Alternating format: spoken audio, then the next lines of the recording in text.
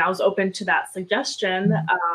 But it sucks to know that the spiritual abuse caused so much pain, not only to me, but it affected like my kids and kind of like the way that I guess that maybe a healthy brain should function.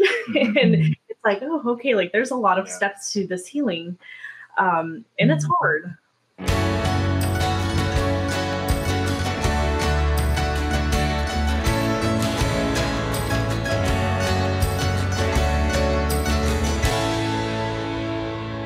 Welcome back, everyone. So we are moving into part 2 with Dulce and Derek sharing their story. For those of you,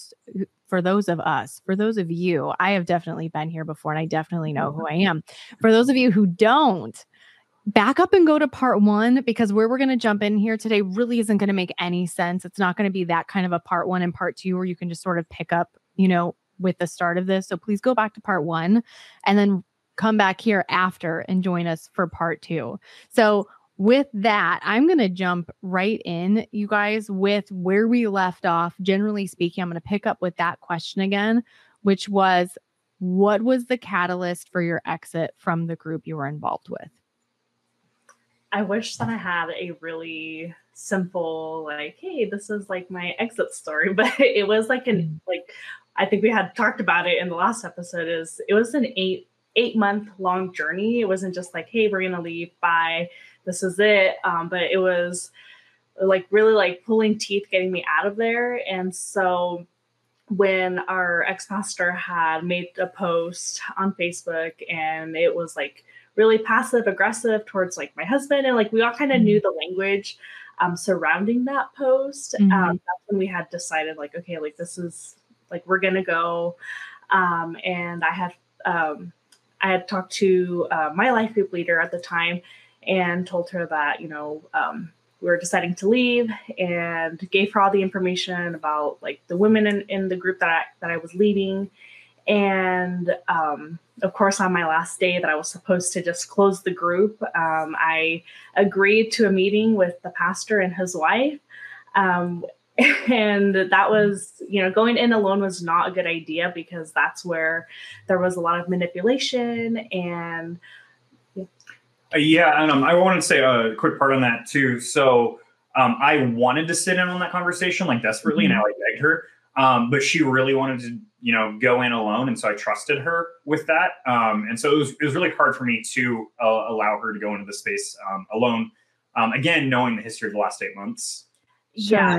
And the reason that I was like, oh, like, I already made my decision. They won't talk me out of it. Like, I was really naive to the fact that they could do that. And so and Dulce, if I'm remembering correctly from when we chatted last time, you were in a different place, right? I mean, the decision you were making was really because you wanted to prioritize your marriage, not necessarily that you saw this group as a cult, correct? Right. Yeah. So going in, it's like, did you have more of that feeling of like, well, I'm going in to talk to friends, essentially, like we're just having a life change. This doesn't need to be a whole big thing.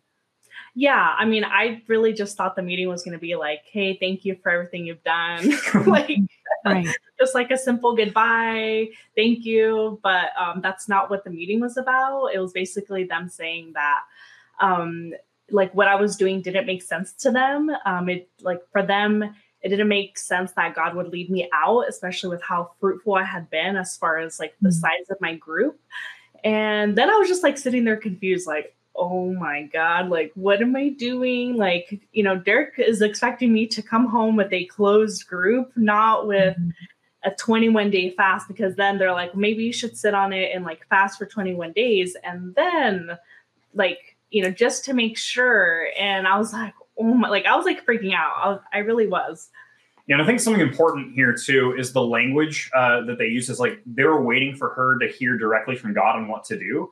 And the thing is, like, you're putting someone in a situation where, I mean, you're expecting them to hear directly from God on something rather than looking at the Bible, rather than opening up and saying, this is what the word says about this. This is, submit to your husband, and looking at those verses. Rather, it's like, let's wait for some personal revelation, which is likely never going to come in a really clear, audible way like that. Yeah. And I can see where, I mean, they would be pulling at anything they possibly could. And of course, the prioritization, it sounds like, was not your relationship between the two of you. It's the group, which we often hear, right? It's like, I mean, the group I was in, it's one person's in, one's out. Well, they're not really, part of the truth. And so just get rid of them, divorce them. It's just, it's terrible. It's definitely not biblical. Yeah. So Dulce, when they were talking about a 21-day fast, was that taking a break from being a part of the ministry, or was it like, are you talking about not eating are you talking about a fast in what sense, I guess? Both. So taking a break from the ministry. So for those 21 days, the group would be meeting, like they ended up saying that my group would be meeting with my life group leader. I wouldn't be like serving anywhere. And also like fasting, like a meal or whatever that looked like as well. And praying, of course. So no food for 20. I'm sorry. I got stuck on that. I'm like, did you literally not eat for 21 days? It was normally just like a meal or two for those days. Yeah. Okay. Part of my concern with that, you guys, would be for a group to suggest an extended period of time of fasting, like to that length of time. That's really going to affect someone's cognitive ability. Like they're going to get really cloudy, just really fatigued, just unable to think straight, and probably become either very irrational and aggressive or just really tired and agreeable. We're going to get some sort of extreme happening there. And it's not necessarily an intentional tactic depending on the person, but it certainly can be. Right. Yeah, fasting there was pretty normal. I fasted pretty consistently while I was there. Like throughout the years, we did participate in like the Daniel's fast, where like you only ate like non-processed foods, or there was even a few times that we did like 3 days no food at all. So it wasn't like abnormal for me to like, hearing about fasting. It was like, okay, this is, to hear more. Yeah, it was more about what we do, and this is how we hear God more. was more the idea. Okay. So what happened then? Did you do the 21 days? Yeah, it was technically like 20, because then they messaged me like the day before, and they're like, hey, like, so have you made a decision? And it was your life group leader that messaged you, right? Right. Not Yeah. pastors. Yeah. So my life group leader messaged me asking me, it was like a Sunday morning, like how I felt God was leading me. And at that moment, I was like, I had already I had stopped listening to their sermons for those 21 days. I stopped like engaging in anything with the church. I didn't hear anyone else's sermons either, because I didn't want to be like biased in my decision. Mm-hmm. And by then, like I was already like pretty set, like, okay, I'm going to leave. Like, this is it. Like, and so I messaged her like, hey, like, I really feel like God is wanting my family to stay united. So we're going to find somewhere else to worship together. And it was just like a quick, like, thank you. And, God bless you kind of a message. And that was it. And then you also asked if you could say goodbye to your group. Oh, yeah. Yeah. Thank you for reminding me. So then I asked if I could say like a one last goodbye to my group that I had been leading. And I was declined that opportunity, which really hurt. I remember feeling angry and just kind of confused, because I was like, well, that doesn't make any sense. Like for me to not be able to say goodbye. And for them, it was more the way that they communicated that to me was, oh gosh, I wish I could remember a lot more. They didn't want to confuse or cause any more harm to the girls, and it's already been caused by you not leading the group anymore. They wanted them to start healing already, if that makes sense. Is that they just wanted them to start moving forward towards healing. And so it was just kind of like, okay. Yeah. On that too, it's a pretty consistent thing when someone left the church, like a leader, like my friend Daniel that I mentioned before. Mm-hmm. He was told to not talk to his group, and his group, myself being one of his friends, were told not to talk to him. And so it's really the final stage of cutting off the relationship and the ties to make sure that they can't influence the members of the organization. Yeah, it's so unfortunate, and I'm sure you guys experience this. Like if someone has to leave the church, and we need to put up a boundary, because say they're it's just a toxic person. They've been abusive, whatever it may be. And it's like, we need that person to not come back in because we just can't trust what they're going to do. That's a different situation than, of course, what we're talking about here. Mm-hmm. When for people to be able to heal and for them to move towards healing, them having that closure and that conversation in the relationship is huge. We want people to be able to have that anytime they safely are able to do it.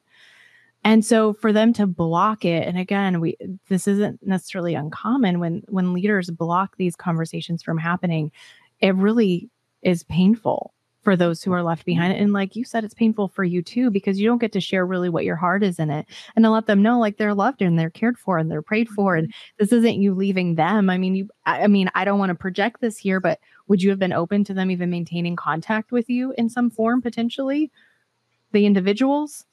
Yeah, I would have loved to have, stayed in contact with them. And it was hard because when, again, that day that I was told that I should fast, that was the first time that the girls in the group had even heard about what was happening between Derek and I. And so they were just confused. They're like, what the heck? Like, this came out of nowhere. And they're being told that Derek has like the spirit of error, that I don't need to submit to him. And like, so they're hearing all this stuff for the first time. They're seeing me bawling my eyes out because I couldn't even talk during that meeting once I met with the girls. And then they were told that, she's going to fast for 21 days. She's going to, you won't see her for the next 21 days.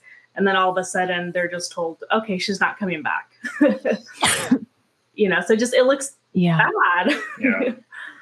And it's an abrupt termination of a relationship. I mean, so there's a shock component there for people as they enter into the grieving process. It's like, I don't even know what happened. And so then, of course, it's left for those who still have contact. They get to fully fill in that narrative.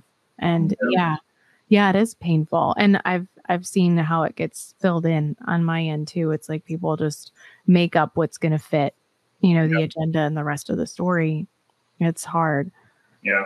And for me, since I never had a conversation about like, I'm not attending this church anymore, but after the conversation with the pastor, he says, well, we'll see what happens to your marriage if you leave. At that point, I just stopped going and stopped having contact with the leadership there. And then on their end, I found out later, which I'm not surprised by, they were telling all of my friends, even like the godfather of my children, to not talk to me. The leaders were telling people to not talk to me. And so it wasn't so much I'm saying you can't talk to anyone, but rather mark and avoid this person who left our organization.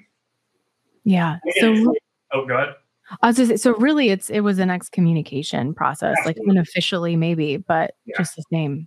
Yeah. And it wasn't like a major sin issue. Like I wasn't, again, it wasn't because of a sin that I left. It's because I disagreed with the theology, and that they saw as like the ultimate sin of not submitting to the pastor. And so ixnay, excommunicate, all that stuff. Oh, you guys, I'm so sorry. There's so many losses that you've taken through this. It's huge. Yeah, it was hard because I know there was a group that I led, which I cared and loved deeply. And then there was the group that I had attended, where I had my own leader. And it's like these women were telling me like on my last day there that, oh, like, we love you. Like, we're always going to be sisters, and like saying all these things. But as soon as I had finally made that decision to leave, like did not hear from them. And it was like, oh, and like, I mean, it hurt, it hurt knowing that the friendships were conditional on whether I attended their group, whether I attended the church. It was painful. And again, like looking back, I can see like, I guess kind of like those layers kind of being shedded and me kind of recognizing like, hey, like that hurt. And I don't think that was okay. Yeah. Yeah, absolutely. So was that the end then? So no, after the 21 days, we decided not to attend anymore. But again, we'd been in contact, like I've mentioned my friend Daniel a few times now, with other people that had similar experiences of just real tremendous like spiritual abuse, people being shunned, people having awful things said to them about them. We'd been in contact with people that has said their kids were told not to associate with them anymore. A lot of really destructive stuff like that was like literally destroying families. And so we ended up reaching out to the board with a letter from my wife and I. And their board isn't what I would say a healthy board because it's no one local. They have a pastor in Hawaii, they have a pastor in Olympia, and they have a pastor in Oregon that don't have like regular contact with the congregation. With pastor, I think they talk more regularly. But so we contacted the board because there's, like I was saying in the beginning, there's no like local accountability for him. That's the only recourse that we had.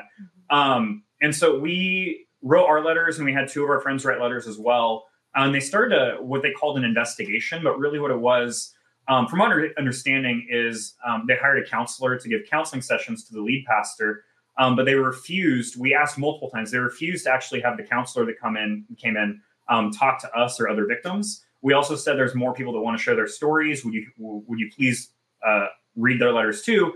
And they said, no, we're good. We have everything we need. And then at the end of like a 6-week counseling sessions with the lead pastor, we got a letter saying that it was just a miscommunication, and difference in leadership styles was everything that went wrong. But again, that's like, there was so much more than that, and they refused to actually hear victim stories. And so at that point, we'd already been posting just about spiritual abuse in general terms, not labeling it all. But at this point, because the church wasn't holding him accountable, we did go public. We named them on our personal social media pages. A few other people did as well. And that was quite a few months that we were kind of embattled in that. And it was really sad that the board and the investigator didn't take these things seriously. And they thought it was normal. And so it really makes me question their practices in their churches. Like, if this is normal in this church, like, what does it look like in yours? Right. Is just a question I have to ask myself. Yeah, absolutely. I mean, I would agree. We could probably at least speculate some things that are concerning. So that involvement happened. They give you that unsatisfactory response. 6 weeks. I mean, 6 weeks is not going to do much. And I mean, my goodness, do you know if that person was still active in ministry while he was having that 6 weeks? Yes. Of therapeutic support? Oh, wait. I think he may have actually stopped speaking for a few of those Sundays. Okay. If I remember, but he was still actively the pastor. He was still actively leading. I just think he took a few weeks off of speaking, if I remember correctly. Right. And the congregation did not know of the investigation. They had no idea. They were definitely not transparent about the investigation whatsoever. Yeah. Yeah, it takes a lot more than that. I think we all know it, right? A lot more than that. And sometimes it's just that person can't be restored to a position of that nature. It doesn't mean they can't be restored in general, you know, to Christ and to community, but not necessarily to a leadership position. So was that it? We're going to keep going. I'm going to keep asking. So was that the final, or what was the final where it's like, okay, we've now had a period of no contact? Has that even happened? Yeah. So there was a few times when the associate pastor would like reach out and he'd say Merry Christmas. But I'd respond to him saying, like, unless there's like repentance for what you and your congregation have done to my family and these other people, like we can't have contact. Like it's not healthy. That's like crossing a boundary. Like if you're going to treat me, my wife, and other families like this, it's not healthy.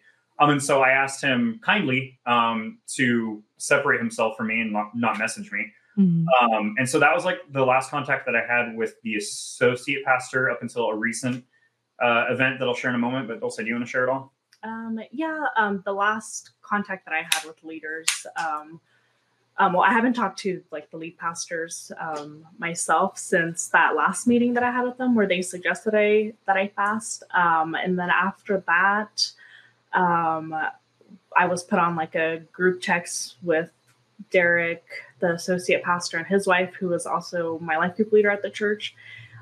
This was already, again, after we had left. And this was before the Merry Christmas text, mind you. And so this is the type of stuff that I needed to set a boundary around. Yeah. So they basically said that what we had been posting was like not cool. And again, they were just quotes from the book about spiritual abuse. Like it was like nothing like targeted. Yeah, it was. Yeah, this was so before we named them. Yeah, and I think this was in the middle of the investigation. I can't remember quite, but it was during that summer.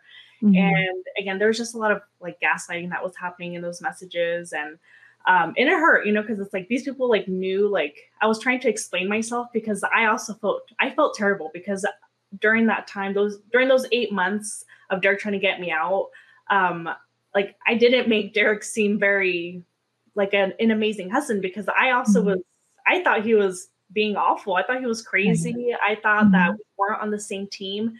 And so trying to keep our kids away from the church. Yeah, trying to keep it. So like the example, like trying to keep our kids away from the church, like for me, it was like, oh, that's controlling, And so it's like, I guess depending on which side you're on, like it can look controlling or it can be Derek trying to keep our kids safe.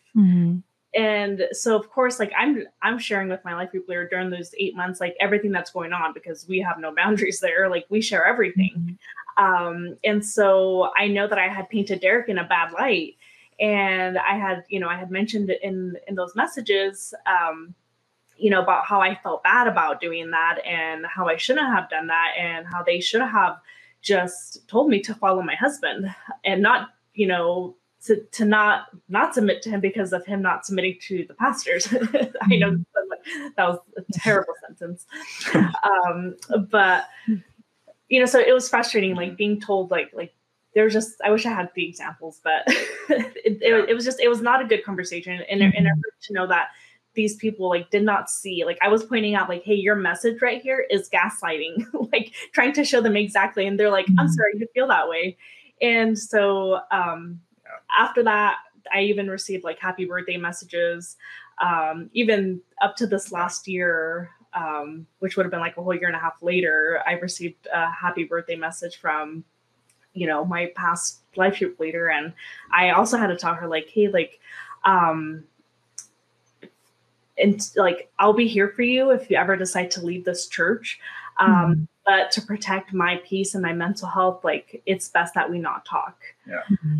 And so again, it was like, I've had to draw that boundary. And I want to be really clear about something too. So the reason that they do things like that, and I would do things like that as a leader there, it's like that's how you love people by sending happy birthdays, saying hi in Walmart and all of that stuff. They make a really big deal about these things. And so the idea is really, they want you to ignore the negative behavior and just focus on the good things. And the good things is me saying happy birthday while ignoring the gaslighting, while ignoring the disruption in our marriage, while ignoring the shunning at the same time. And so again, I really want to be clear, like they would use that against us in a way, but it's also, that's a type of manipulation in a way. It's also just not healthy to be clinging onto these relationships that are so harmful and damaging. Yeah, I appreciate what you're saying about that, both of you. It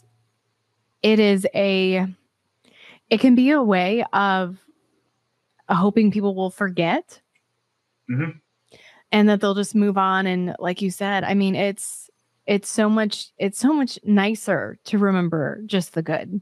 That would be nice. Yeah. But it's not reality.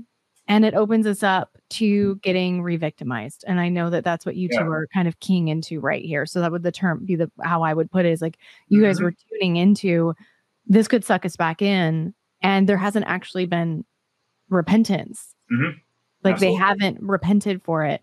And I was just talking to someone this past weekend. I'm like, repentance in theory can just take one. I mean, repentance can just take one person. We only have to have reconciliation is going to take two people.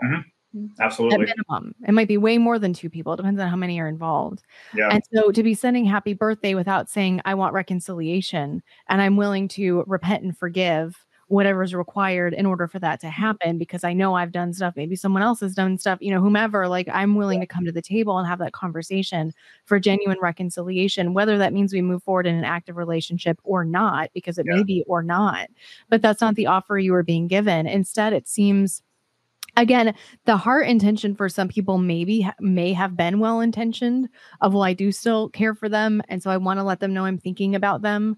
But you're right. Without that acknowledgement of all that's been done and all that is still unresolved, it sets people up for re-victimization. It sets other people up to continue to harm others. And I get what you're saying. Yeah. So along those lines, one of the things that in that string of text that Dulce was just mentioning, the associate pastor on that actually said, you're like, this isn't going to be a direct quote of paraphrase, but like you're conflating your bad experience and you're forgetting about all the good things that happened here. And it's like, okay, so that's not acknowledging the 8 months that almost destroyed our marriage. And that's also what an abuser would literally say to, someone they're abusing. It's like, think about all the good things I've done for you while, going and taking you to the back room and beating you. It's re-victimization, it's manipulation, and it's incredibly not healthy and not a good way to go about relationship.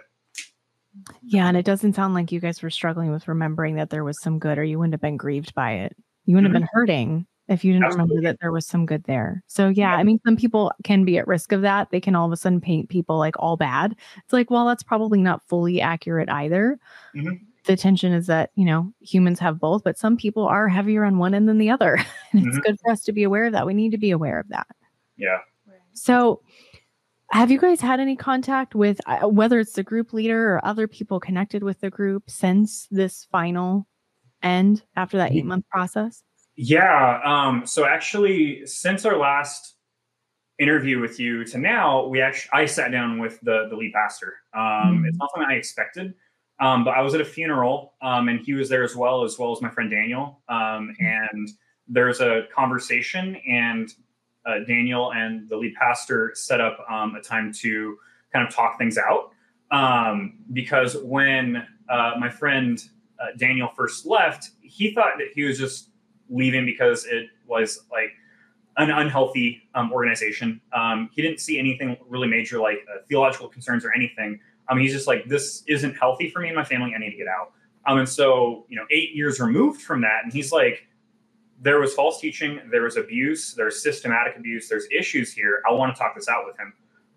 So I don't know exactly what the pastor's intentions were with meeting with us. I can assume, but I don't know. But for me and Daniel, it was to call him to repentance. And so 7 of us total. It was myself, Daniel's pastor. It was the lead pastor of our old church, his associate pastor, and 2 of his 12. And so if you'll remember, those are the people right under him in the hierarchy. And I would definitely caution people on doing this themselves. I think I went there with some really good support, having Daniel and his pastor there. But there's a lot of victim shaming. There was a lot of gaslighting. There was a lot of lying, name calling that the pastor did towards myself and towards Daniel. I recently actually wrote a list of names that I've been called or things that have been said about me since I left. And from that conversation, I was able to add a new one. He actually called me the king of gaslighting, because it's a term that I use to describe what he does to people that are thinking about leaving or end up leaving his church. So there was name calling. There was, he would say things like, don't take that tone with me. He said that what my wife shared, saying that if I didn't submit to him, she didn't have to submit to me. He said that didn't happen.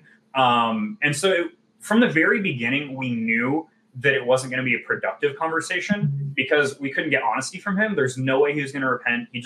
Every single thing that he did, he either lied about or doubled down on. And so like my goal, I wanted to call him to repentance. And so I said, because of your false teaching, again, there's this whole little gods thing that he teaches. He's in private conversations with me. He's claims to be equal to Jesus even. And I said, what you're teaching people, if they believe what you're believing, you're ultimately sending them to hell. Not only that, people are leaving the church, not just your church, but the faith because of what you're doing. And you need to either repent or sit with that. And that's kind of how I left the conversation. It was 90 minutes, so it was really, really long. Daniel was able to share his experience leaving his church. And again, it was just lies, denial, justification against how we were treated. I think since leaving that conversation, though, I think it was really good for me because I'm not afraid of going to Walmart anymore, thinking that I'm going to see anyone. Because I have that closure and I have that. I called him to repentance. I feel like I did what I needed to do. And I faced him. And the worst that he can do is name call and gaslight. And it's like, there's a kind of freedom in knowing that he can't do anything to me that he hasn't already done. So yeah, there's kind of a long, convoluted answer, maybe too short to that conversation, but that's kind of how that went. Yeah. And your disclaimer at the beginning, I absolutely wholeheartedly second that. Of if anyone is listening to this and is like, oh, maybe I should do that. Maybe you should.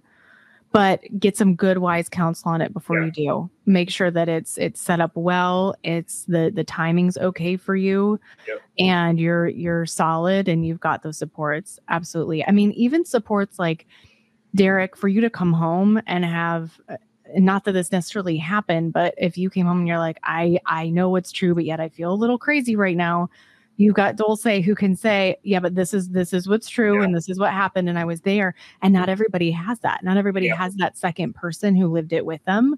And so we don't have that affirmation that we need. And that, again, it can lead to re-victimization. Be like, well, maybe I am misremembering, or we start to doubt ourselves. And then, they've kind of can sink their claws back in, so to speak. So I'm glad that you had that good support. And I love that you're walking forward now without that fear of running into people, because you're speaking to something that I hear all the time.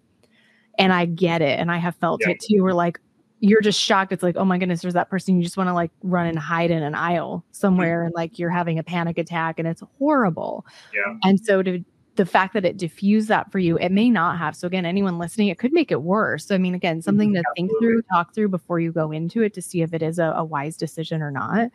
But I'm glad that it has served you in this. Yeah, and I want to touch on those supports because again, I have an incredible support network. I wouldn't have been able to do that a year ago. I would not have been able to do that by myself, and I would not have been able to do that without the supports. And so we're in a healthy church now. We're in a life group that is super, super healthy, like low pressure, just good community.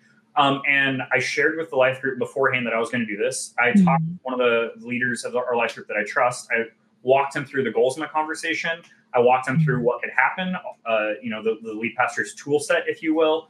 I work at a Christian rescue mission. And so my boss and the CEO know the situation. And so I talked it through with them. I had Daniel there with me who'd shared the same experience. I had his pastor there with me at the same time. Like you said, my wife, I had her as a support. If I didn't have those things in place, that would have been really challenging because going into that conversation, I was on the phone with Daniel and I'm like, hey, this really happened, right? I was on the phone with Dulce, like, this really happened, right? Some of my other friends, and just like affirming to myself before the conversation, because it'd be really easy to walk in there and say, maybe I did remember that wrong. Maybe my wife didn't remember that right. And so again, that's why I make the preface. Like, this could have been an incredibly dangerous thing, but it was right for me in this time with the supports that I have in place. Well put. Yeah. Thank you. Thank you for saying that so clearly for everyone. At this point, how far removed are you guys now? Can you remind me, how long has it been? A couple years? It's going to be 2 years. That's what I was thinking. Next week. Yeah. Yeah. Okay. So coming up on 2 years. And then just having this experience. So Derek, you just spoke a little bit to, the benefit that this ended up having for you. So you two may have different answers to this question. So feel free to each take a turn. In what ways does this experience that you had in this church continue to impact you today in a harmful way? How is it still causing difficulty or suffering? So for myself, I would say, again, our experience is probably going to look different. Derek was already again, kind of removed from the church a lot longer than I had been when I first left. At least as far as my emotional ties to the church, because I was obviously still entangled while she was there. But I'd separated myself cognitively and emotionally from them for the last 8 months before she left. Okay. Yeah. So after I left, again, it took a month for me to realize hey, that was actually not healthy at all. And that was actually not good, after watching a YouTube video, where they were interviewing the authors of The Subtle Power of Spiritual Abuse. And I listened to that interview and they were just naming all these red flags. And I was like, oh my gosh, it's things began to click, but then it's you began to I began to grieve, oh my gosh, this is what I lived through. This is what I experienced. And I just lost everyone that I've known for the last 9 years. And I began getting depressed really fast. And I began counseling as fast as I could. Probably within 2-3 months of me leaving, I started counseling. And even then I was in counseling weekly for several months, and then biweekly, and which was great. It's what I needed.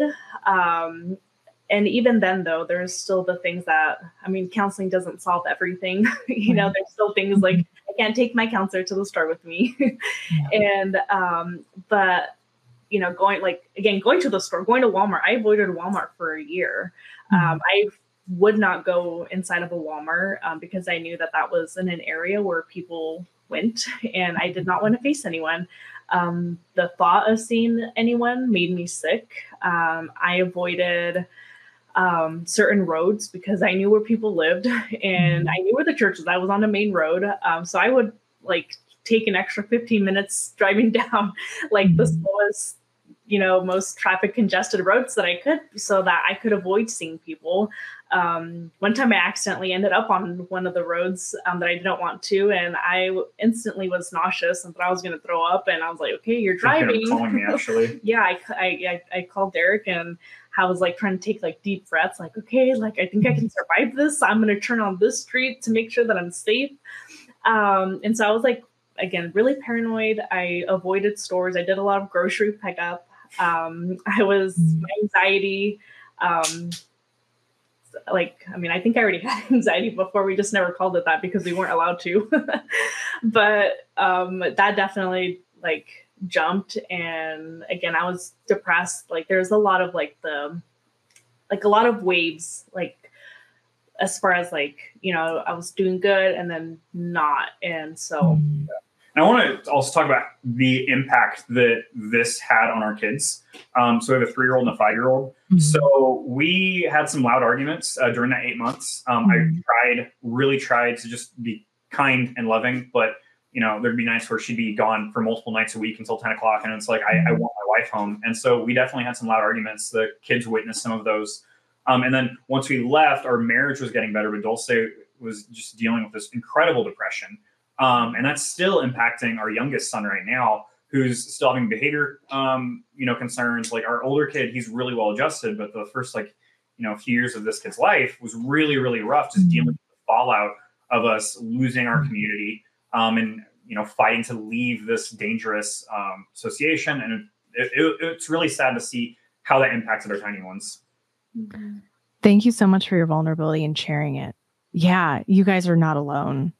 And my goodness, I mean, there's stuff that comes up. I mean, any parent listening to this, I mean, it may relate directly or maybe it relates indirectly to their religious abuse.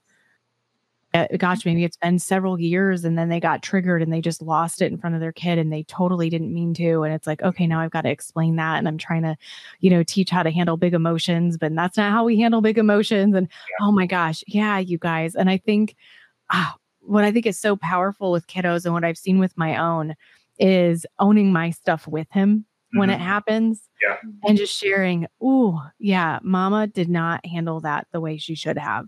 Yep. And I'm so sorry. And you know, that shouldn't have happened. And, gosh, Michael and I have strong personalities to begin with.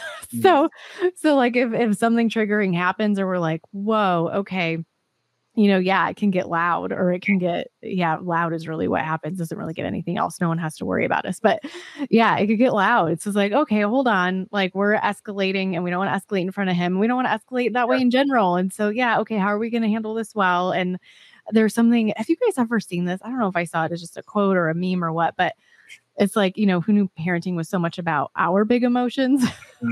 Absolutely. It's so true. And Michael and I will call each other out on that, where I was like, babe, that was a lot more about you running out of patience than it was about whatever Blaze was doing and vice versa. So you guys being able to recognize it and be able to, love your kids through it. And as they get older, I think that's going to be helpful for all of us as well, to be able to bring more clarity as they're able to understand more. And I think if we're raising some good, empathetic, loving kiddos, they're going to get it. And my goal, and maybe you can make a shirt about this for me, Dulce, because I know that you've got shirts coming out. It's like, you got to make it shorter. I'm going to say it too long. It's too long for shirts. You got to abbreviate it. But like, my goal for my child is minimal therapy, but I accept that realistically, like he's probably going to need some for something. And it's like, I know that I'm imperfect and I want him to have supports outside of me when he gets older. And as that's more appropriate for him to have, like, I want him to have those additional supports. That's going to be kind of hard to fit. Right. I think with that too, there's two things I want to share on the kids. First, like I totally agree with what you're saying. So like we don't have loud disagreements nearly as frequently. When they do happen, it's like, and if the kids are around, it's like it was not right for daddy to, talk like that to mom. Or if I raise my voice to them, it's like it's not okay for me to yell at you. Unless it's like a safety thing. Like I'll be clear, if they're running across the street, like yelling, I'm gonna raise my voice. Right. The majority, it's like it's not okay for me to treat you like that. It's not okay for anyone to treat you like that. And really owning that and setting healthy expectations and boundaries for them later in life. Like it's not okay when people do this to me. And I'm not a perfect parent. I fail. But I really want to be, like you were saying, own those mistakes so they see what actual like repentance looks like. And so they know what to look for in a healthy relationship, hopefully. Yeah, absolutely. Yeah. And it was hard, like, because I had just became a stay-at-home mom when Derek was first starting to realize that, he wanted to leave the church. And so there's like, I was adjusting to being a stay-at-home mom. And then like within a year, it's like, I'm out of the church and I'm depressed and I have these kids, and a cat. And we got a cat. That was later. I thought the cat would help me with my depression. It did not.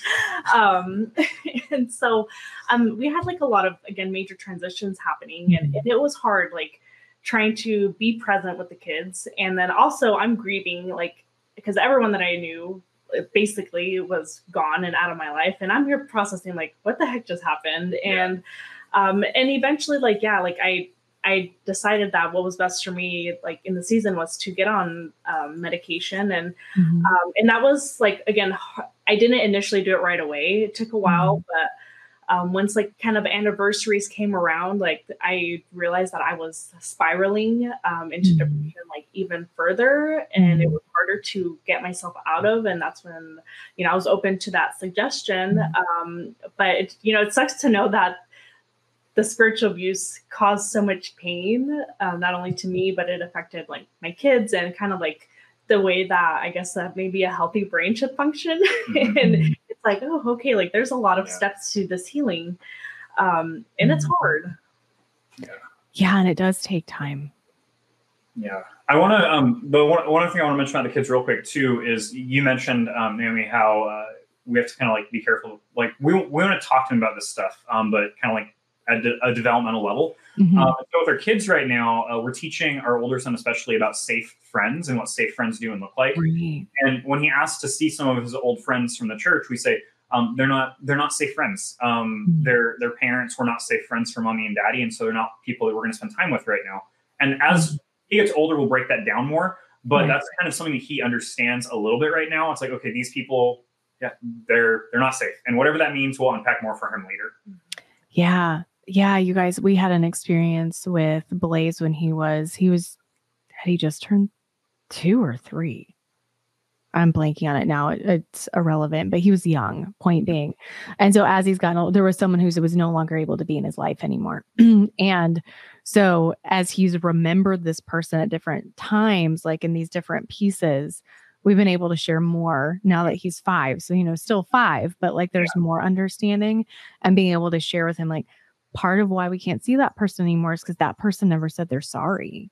Yeah. And people can mess up, but if they really say they're sorry and they really mean it, then maybe we can solve a relationship. It depends, but maybe we can, maybe they can become safe, but this person isn't even sorry. And so we can't. So I totally get what you guys are saying of what can we share and how can we use what we've learned to start equipping them younger? Cause I'm 100% on board with y'all of, I want my kiddo I want to pass on what I've learned so that he's better equipped than I was.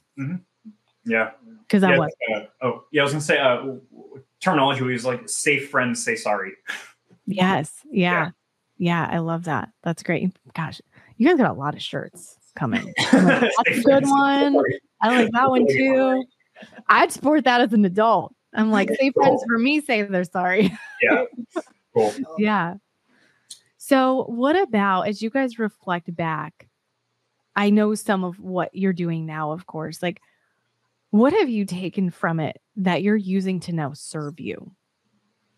Yeah. So since we left the church and after the investigation, I was kind of like, like I needed a space to talk about what happened. And I didn't want to do it on my personal Facebook because there was just a lot of like I didn't want to annoy my friends and family by posting about like spiritual abuse or quotes from the book anymore. I was like, oh, like, and at the time, my friends on Facebook just want to see my family. Yeah.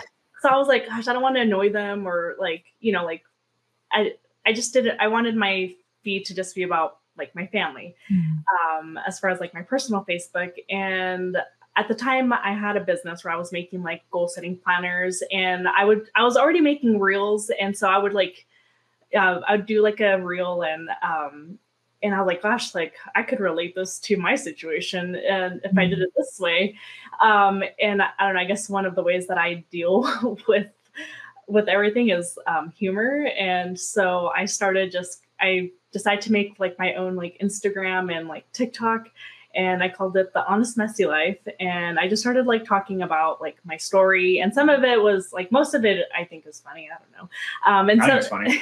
And some of it is like sad. Thank you. And I don't, it was just, I didn't do it with like a plan in place. I was just kind of like, okay, I want to stop annoying my friends and family over here. I'm just going to create my own space here so I can just kind of like let it out somewhere. And I started again making the videos, and I mean, unfortunately, a lot of people started relating, but it was comforting in a way knowing that I wasn't alone and that I wasn't crazy, because I was like, oh, okay, like I'm not the only one. Like other people know exactly what I'm talking about. And so that has just like, I've just kept making videos, and I've connected with a lot of amazing people in the online world, and have had the privilege of hearing like just hundreds of stories from people who just reached out. And I always pray that like when I hear their stories, I ask God that like, please don't ever let this become common to me. Because for a while I was like, man, like here's another story, another one. And, it's like, I don't want to like allow my heart to get like hardened to that. And, but yeah, so that's what, just bringing the cult education to Instagram and TikTok, and the spiritual abuse education online. That's what we've been able to do with our stories, just being open and transparent, and mostly through videos. And so, Yeah. Oh, go ahead. No, go ahead. Jump in. I was going to say, myself, it's a little bit different. I tried. We had two pages going at the same time. She had The Honest Messy Life. I had Reconstruction in Progress, because I had to deconstruct my faith and then reconstruct my faith. And I was making content pretty consistently. People were thankful for the content. I would take verses that I used as a false teacher, and I would say, this is how I misuse these verses, and this is what they really mean. I would break down, the different ways that cults control. But my mental health could not handle it at all, because I also started working at a rescue mission, like I mentioned before, a Christian rescue mission.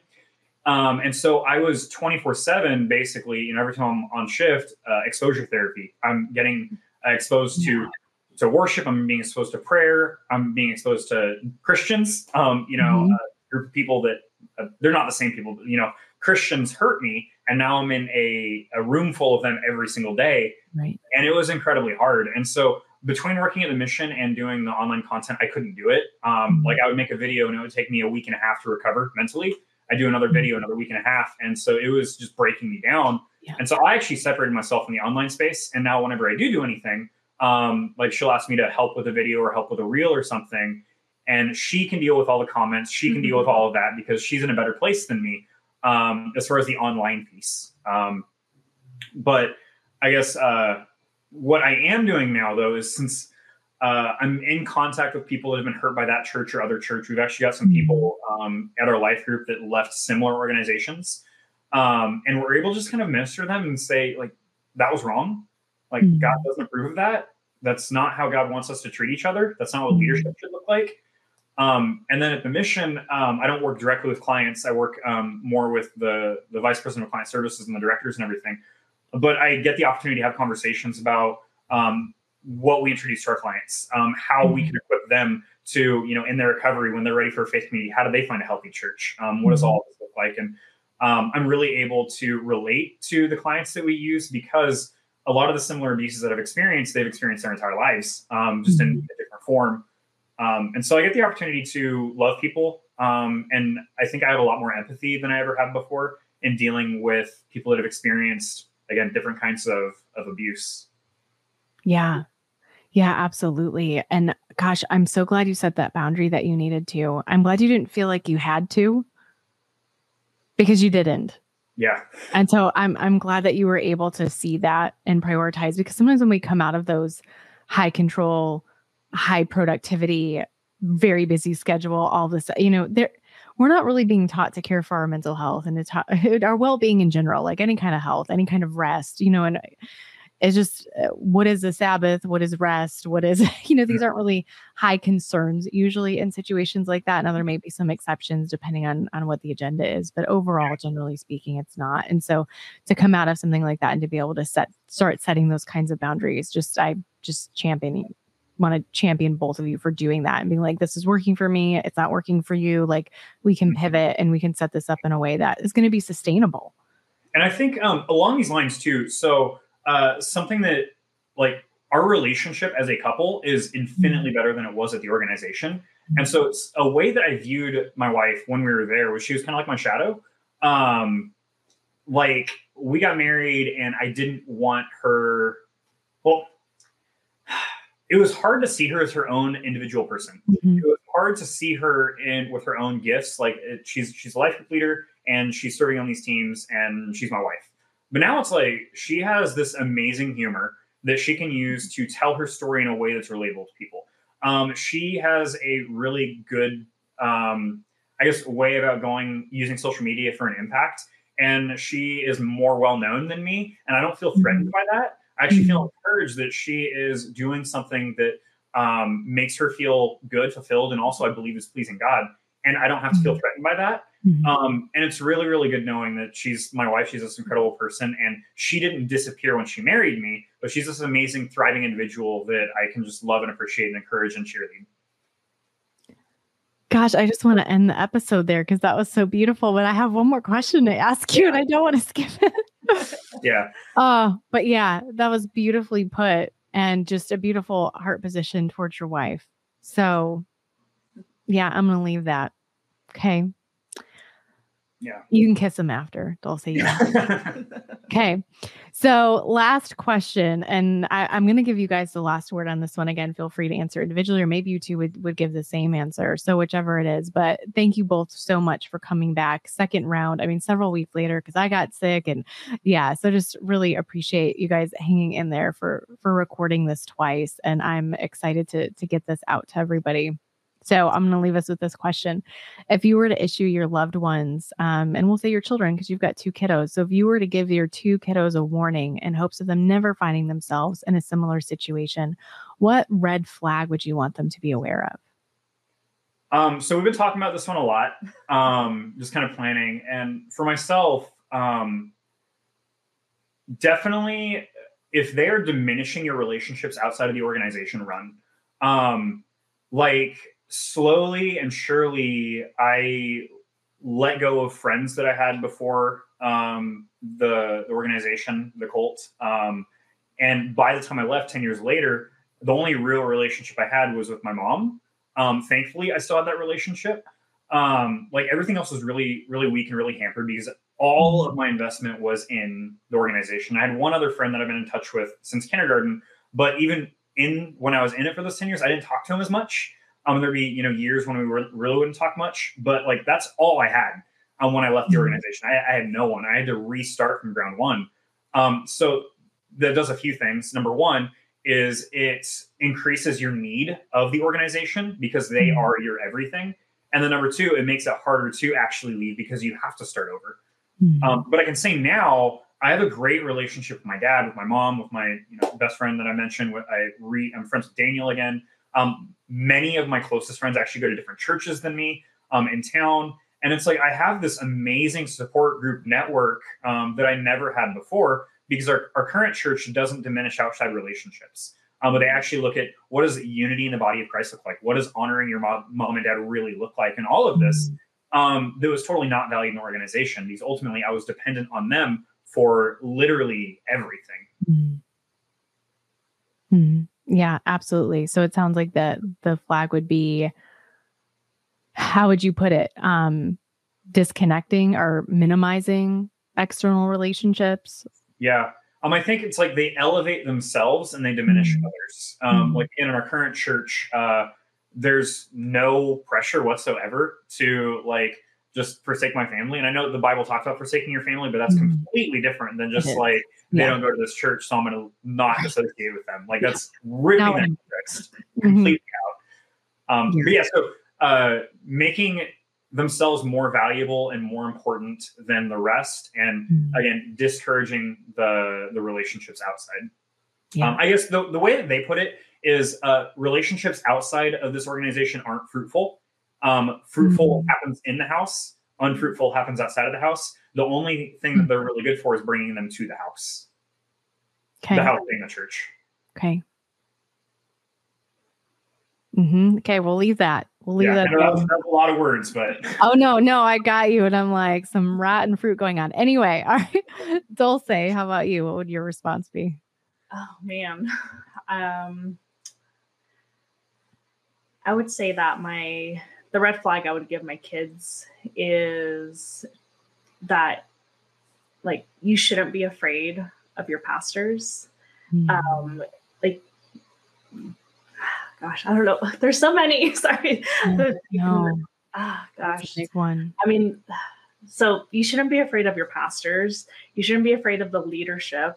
Like you should be able to ask questions and like not be afraid to do that. In fact, I think they should encourage questions. And I mean, I just think the bite model in general, like I'm probably going to like print that out and like post it on the wall. Make it a shirt. Make it a shirt. But like just the control that they had over us, like I feel like it's so hard to pinpoint like, hey, there's this red flag. Like, because I wouldn't have known it was a red flag. It was all normal to me. And it's like the behavior control, the information control, like all of that was like, that was normal to me. Like that was all okay for me. And if someone would have told me like 2 years ago, like, hey, like this is a red flag, I would have been like, no, it's not. And to go along with my wife's, like when you're in it, it's really hard. Like even when someone brings it to your attention, like that's a red flag. Again, it's normalized. They'll use scripture out of context to justify it. And it's like, you're weird for not thinking this is normal. Yeah, like accountability is taken like, 10 steps too far. And it's like, oh yeah, like it's okay for me to, share about intimate details of my life with, the pastors. And, but it's like, that was normal. Like, of course, now it's like gag, like we don't do that. That's not normal. But yeah, I mean, I don't know. I would say the fear, like letting them know, like, you shouldn't be afraid of the leadership. You are allowed to ask questions, and you're allowed to get answers. And then of course, like, as they get older, we're going to teach them about like the control things that we experienced. The control things that we experienced, so that they don't end up in the same shoes that we did. Cause I know that, like, we're not the only ones. That there's people that came from different churches like Derek. And then people like me who had no idea, who didn't come from any Christian background. And we both ended up in the same place. Yeah, absolutely. So making them aware of what those flags are so that they can protect themselves. Yeah.